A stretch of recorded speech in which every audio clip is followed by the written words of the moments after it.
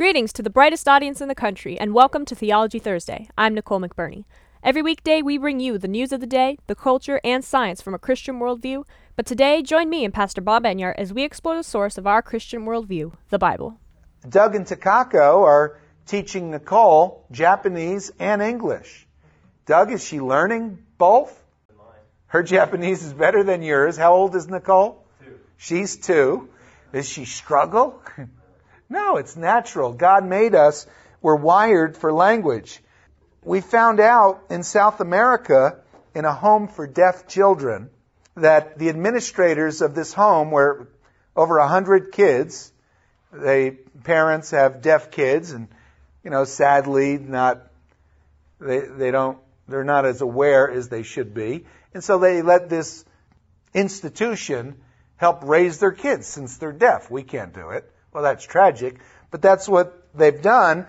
And the administrators of this institution for deaf children find out that even the young children developed sophisticated extensions of sign language on their own. All these kids growing up together, and they communicate like nobody's business. Having been created by God and born ready to communicate in words and ideas, it doesn't matter that they can't hear. They're ready to communicate. And they talk with their hands. Now back to the verse here in Psalm 19. Every culture in the world lives with the stars overhead. And no one is without the general revelation of the creation which God has given to every man. Verse 4, their line has gone out through all the earth, and their words to the end of the world. In them he has set a tabernacle for the sun. Their words have gone to the end of the world? What words? It's just light from the stars, but the message that there is a creator. Their line has gone out? What does that mean, their line? Why doesn't it just say their light? Well, because the author is explaining that the stars tell a story, and their light is like a line of a story. Now, please turn to Romans 10, where we get more of this picture. Romans chapter 10. And while you turn to Romans 10, I'll back up and quote from Moses back in Genesis and then Deuteronomy.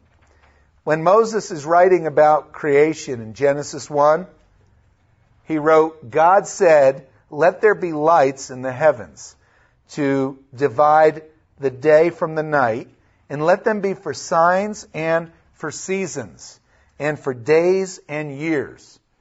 So God said right off the bat, I'm going to make these lights in the heavens, and they're going to be for signs. Well, they're for seasons too, and they're for days and years for the calendar. But the first thing he says is they're for signs. Well, what signs are the stars in the heavens? Well, they tell us a lot about God and even the gospel message. We're not going to get into that aspect of it, but I do want to let you know we have a video called The Planets, the Stars, and the Bible, which is really neat. And E.W. Bullinger wrote a book on the Bible and astronomy called The Witness of the Stars. And there's so much that God has communicated to mankind through the stars, even specific things. But right now, in this study, we're just speaking generally.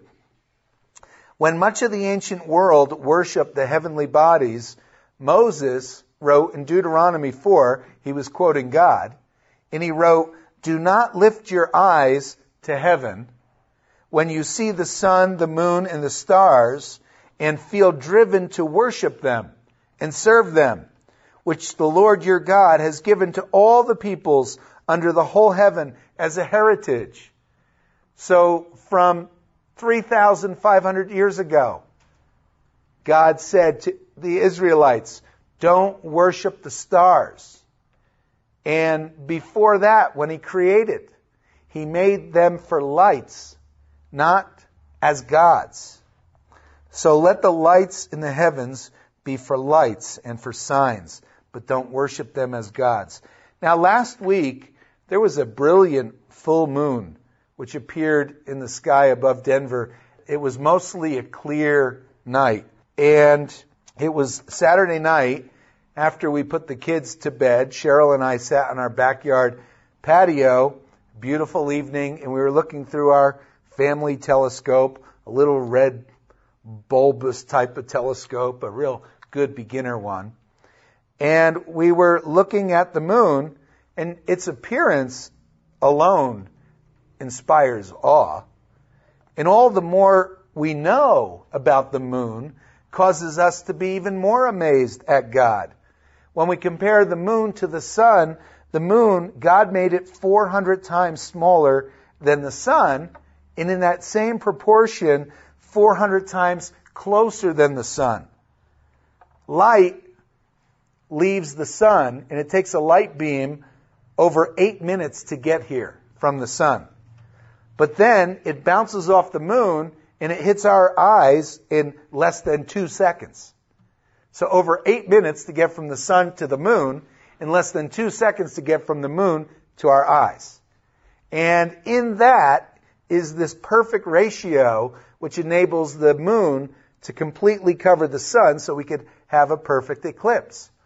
Because the sun is 400 times bigger and exactly 400 times further away. I'm saying exactly, the ratio is the same in size and distance. Well, 250,000 miles away, the moon is. And if it were much closer, the moon causes the tides. And the tides, if the moon was much closer, they'd be so powerful, they would wipe out land animals because they would cause daily tidal waves. On the other hand, if the moon were a little further away, maybe the light would take, say, 1.5 seconds to get us. If it was a little further away than it is, then its gravitational pull on the oceans would be weaker, and the tides could stop altogether, and the ocean would not have its oxygen, and then the plankton would die, and then the whole food chain would die, and the fish, and maybe even all of life on Earth without the plankton in the oceans to produce oxygen. So it was awesome spending time just looking at the moon. This powerful evidence of God's loving care for mankind, which God used to support life on earth. But Cheryl and I, we were talking about the ancients, the men who lived centuries, millennia ago, and what they must have felt and thought about the moon. It has an awesome presence as it rises in the dark sky, and it crosses the night as though it were looking down on the deeds that men do in the dark, as though it's spying on us, that face in the moon. And millions have done the most despicable things by worshiping this rock, this dead, created rock, rather than worshiping the living Creator God. So in Romans chapter 10, verse 13, let's get to Paul's point that the gospel was preached to every creature under heaven. Beginning with Romans 10:13, he wrote, "For whoever calls on the name of the Lord shall be saved. How then shall they call on him in whom they have not believed?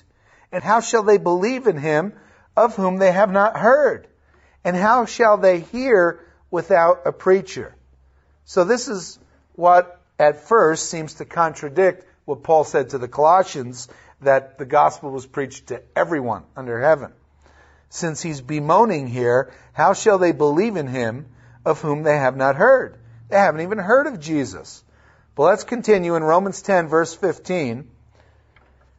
"And how shall they, the preachers, how shall they preach unless they are sent?"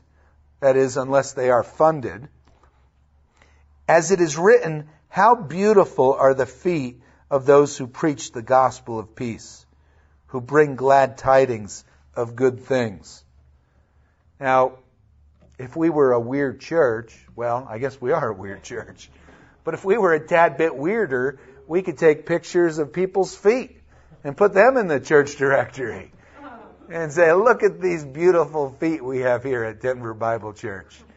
Because we share the gospel with the world as best we can. And many people have come to the Lord, even from our small church, all the people we've reached. Verse 16, but they, the unbelievers, have not all obeyed the gospel. For Isaiah says, Lord, who has believed our report? That is, men do reject the gospel. And verse 17, so then faith comes by hearing, and hearing by the word of God. Faith comes by the word. And there's that word again, the word of God. And this is where Paul quotes Psalm 19, verse 4, in Romans 10, verse 18. But I say, have they, the unbelievers, I say, have they not heard? Yes, indeed, their sound has gone out to all the earth, and their words to the ends of the world. That is, speaking of the stars in the heavens, which are for signs, their sound has gone out to all the earth, and their words to the ends of the world. Their sound, their words, that is, their message. What is the message of the sun, moon, planets, and stars? Well, their message is that of creation, that there must be a creator who made us. And God holds people accountable, not for what they have never heard, but for what they have heard, and then reject. This verse 18, it's so neat. But I say, have they not heard? Yes, indeed, they have too heard. Their sound has gone out to all the earth, and their words to the ends of the world. So all the world has the general revelation of creation, which clearly shows, as Paul teaches in Romans chapter 1, the creation clearly shows that there is the evidence for the existence of the eternal, powerful, personal Creator. That's what the general revelation shows everyone in the world. So now let's go back to Colossians chapter 1. Colossians 1, verse 23. Colossians 1:23 ends, the end of the verse, speaking of the gospel which you heard, which was preached to every creature under heaven, that is, by the stars, of which I, Paul, became a minister. So Paul became a minister of the gospel which God proclaimed to Abraham in Genesis 15, the gospel of grace, where you're saved by faith alone. Now, I just don't want to pass this up. Let's turn back to Genesis 15. It's too exciting not to note. Now, some Christians who believe like we do, they're dispensationalists. In fact, they're even mid-acts dispensationalists, where they believe that the body of Christ started when God cast away Israel and grafted in the Gentiles in the body of Christ when the Apostle Paul got saved on the road to Damascus. That's called mid-acts dispensationalist. And Christians who believe like us, they get confused over this verse, some of them, because they stress so much that God gave the gospel of grace to Paul, which he did. And so they think, well, how could the stars have preached the gospel to all the creatures of the world if it wasn't even known until Paul? Because they quote verses where Paul says the gospel had been kept a secret, a mystery. It was an unsearchable mystery. So they wonder, how could the gospel have been preached to every creature when it was first preached by Paul? What's with that? But Paul himself writes in Romans 4 that God had given to Abraham the gospel of grace. Before God told Abraham to get circumcised, before he gave him the covenant of circumcision, he had first given him the gospel of grace, where Abraham was saved by faith alone. In Genesis 15, God gave Abraham the gospel of grace. 2 chapters later, maybe 5 years later or so, in Genesis 17, God gave Abraham the covenant of circumcision. So let's look at these two verses in Genesis 15, 5 and 6, and we'll see that God connected this gospel of grace with the innumerable stars in the heavens. Genesis 15, verse 5, then God brought Abram outside and said, look now toward heaven and count the stars if you are able to number them. And God said to him, so shall your descendants be. And he believed the Lord, and God accounted it to him for righteousness. That's the gospel right there. That's the entire gospel of grace. If you believe what God has revealed to you, then you are righteous. If you believe God, whatever it is He told you, if God said, I want you to take your son and offer him up on the mountain, you believe God, that's believing God. If God said, Abraham, you're going to have a lot of kids, that's believing God. If God says to us, you have to believe that Jesus died on the cross and rose from the dead. If He says that to us and we believe. And He saves us because we are trusting in Him. Whatever it is He happened to tell us. Adam and Eve, God said, okay, now you have to offer a sacrifice. If they offered the sacrifice, they were believing God. But here with Abraham, what is so neat and is different from the covenant of circumcision in the Mosaic law, that all he had to do was believe and that was it. When heathens look to the stars, they see the evidence for the eternal, living, personal, powerful Creator. And if they trust not in their pagan idols, nor in themselves, but if the heathen cry out to the true and living God, then they will be saved. We read that in Romans 1 and Romans 2, especially Romans 2. And I'm not saying that such a heathen gets saved by the gospel of grace if he looks at the stars and he says, the pagan gods of my fathers, they're false. There must be a true God, and I'm going to trust in Him. I'm going to worship Him. I'm not saying that that person enters into the gospel of grace. No, Romans 2 shows us that God deals with him as though he were under the law, just like he was a saved Jew in Israel's covenant in their kingdom. But I get excited to see that God linked His grace with the stars of heaven, showing us today, 4,000 years later, of how merciful and gracious He has been all along. Now, back to Colossians 1, verse 24, which this verse gets Christians to think hard about what Paul is saying here. Paul writes, I now rejoice in my sufferings for you. That much seems clear. I now rejoice in my sufferings for you. And here's what confuses many of us at first. I rejoice in my sufferings for you, Paul says, and I fill up in my flesh what is lacking in the afflictions of Christ for the sake of His body, which is the church. Huh? What does that mean? The sufferings of Christ were complete and sufficient to provide for our eternal salvation. How can anything be lacking in the afflictions of Christ? And how could Paul or any mere human fill up what was lacking in Christ's sacrifice? That sounds almost blasphemous until we think carefully about his words. Consider Isaiah 63, verse 9, which says this, in all their affliction, He was afflicted. Christ suffers when we suffer. Remember that the Holy Spirit grieves when we sin.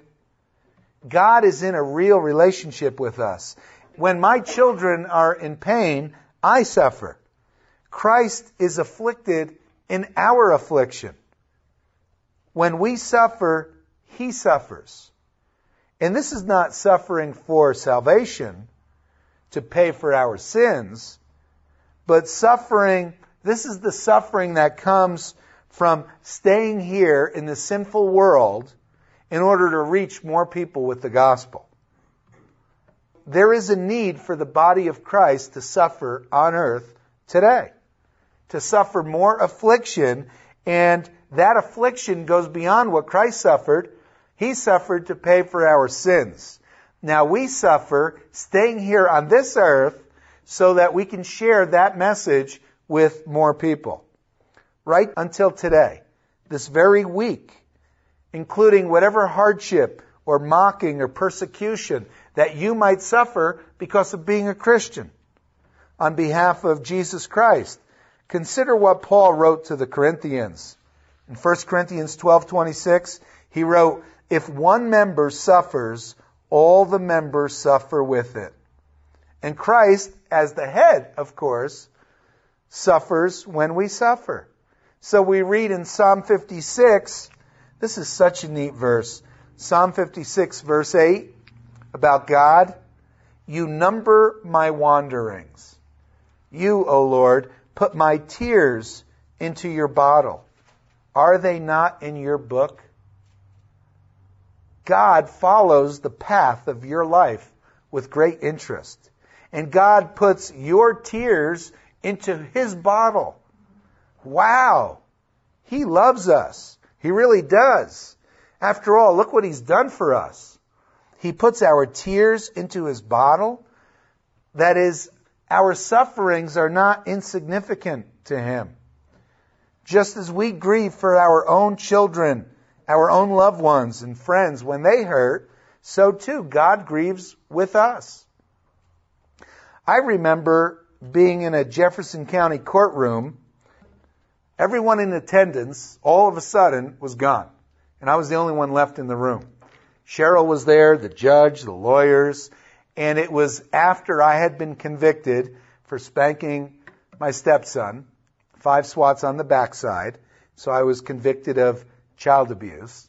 And then we went to court because, of course, then that conviction could be used to take away our kids. And so we're in the courtroom, and it's obvious, this feminist judge, it's obvious what she's going to do. And so rather than take time with the regular court proceeding, she said, well, why don't the parties come back into my chambers and we'll just talk it through and finalize it real quick and easy. And so everybody left, and I was the only one left in the courtroom. And I remember being on my knees and praying and asking God for mercy to help Cheryl and me to get through that difficult time.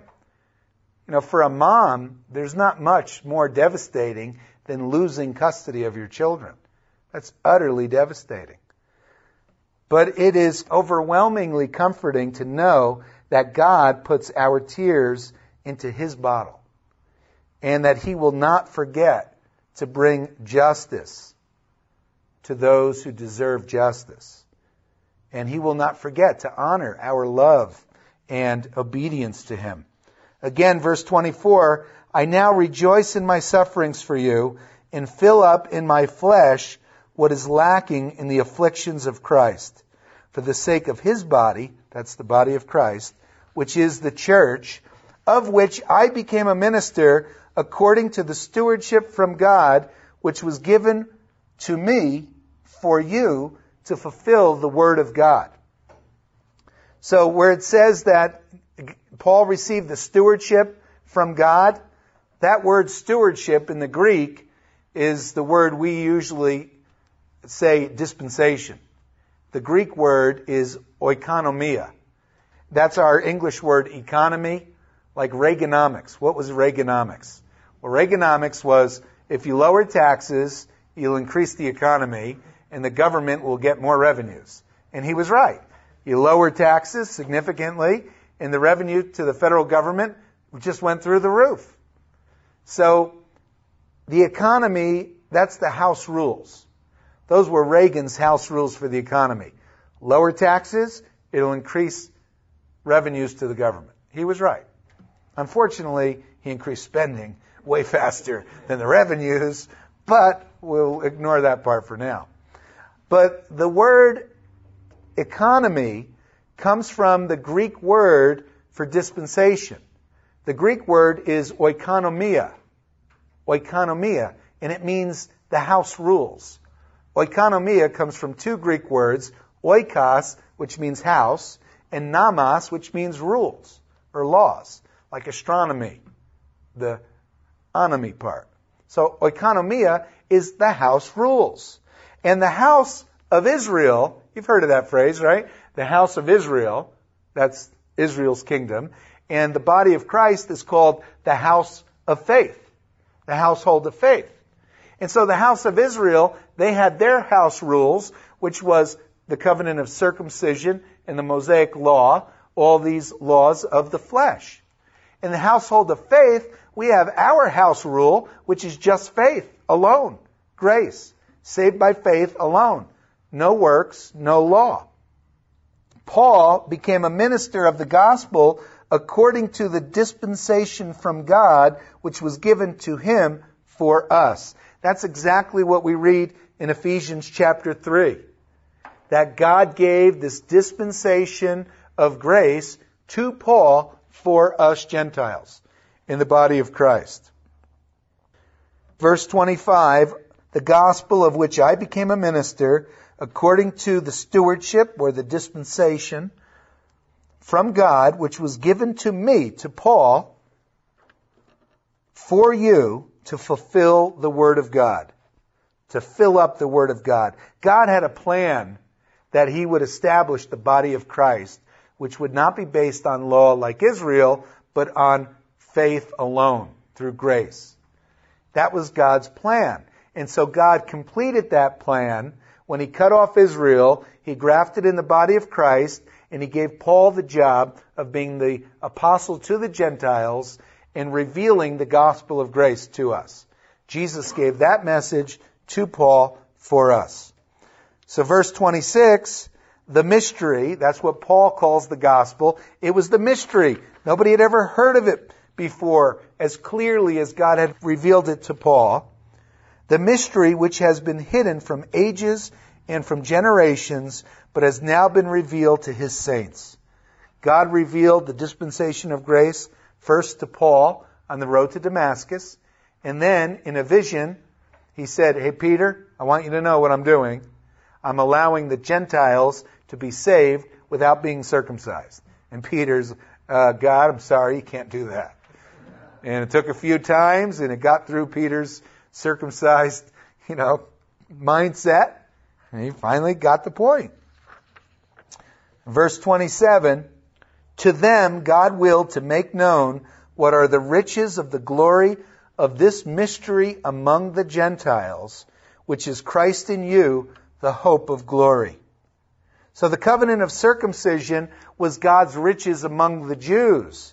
The gospel of grace is God's riches among the Gentiles and those Jews who believe in that message today. We have in our Bible study tonight one Jewish man who put his faith in Jesus Christ and now is part of the body of Christ, even though he's Jewish. Today it doesn't matter if you're a Jew or Gentile.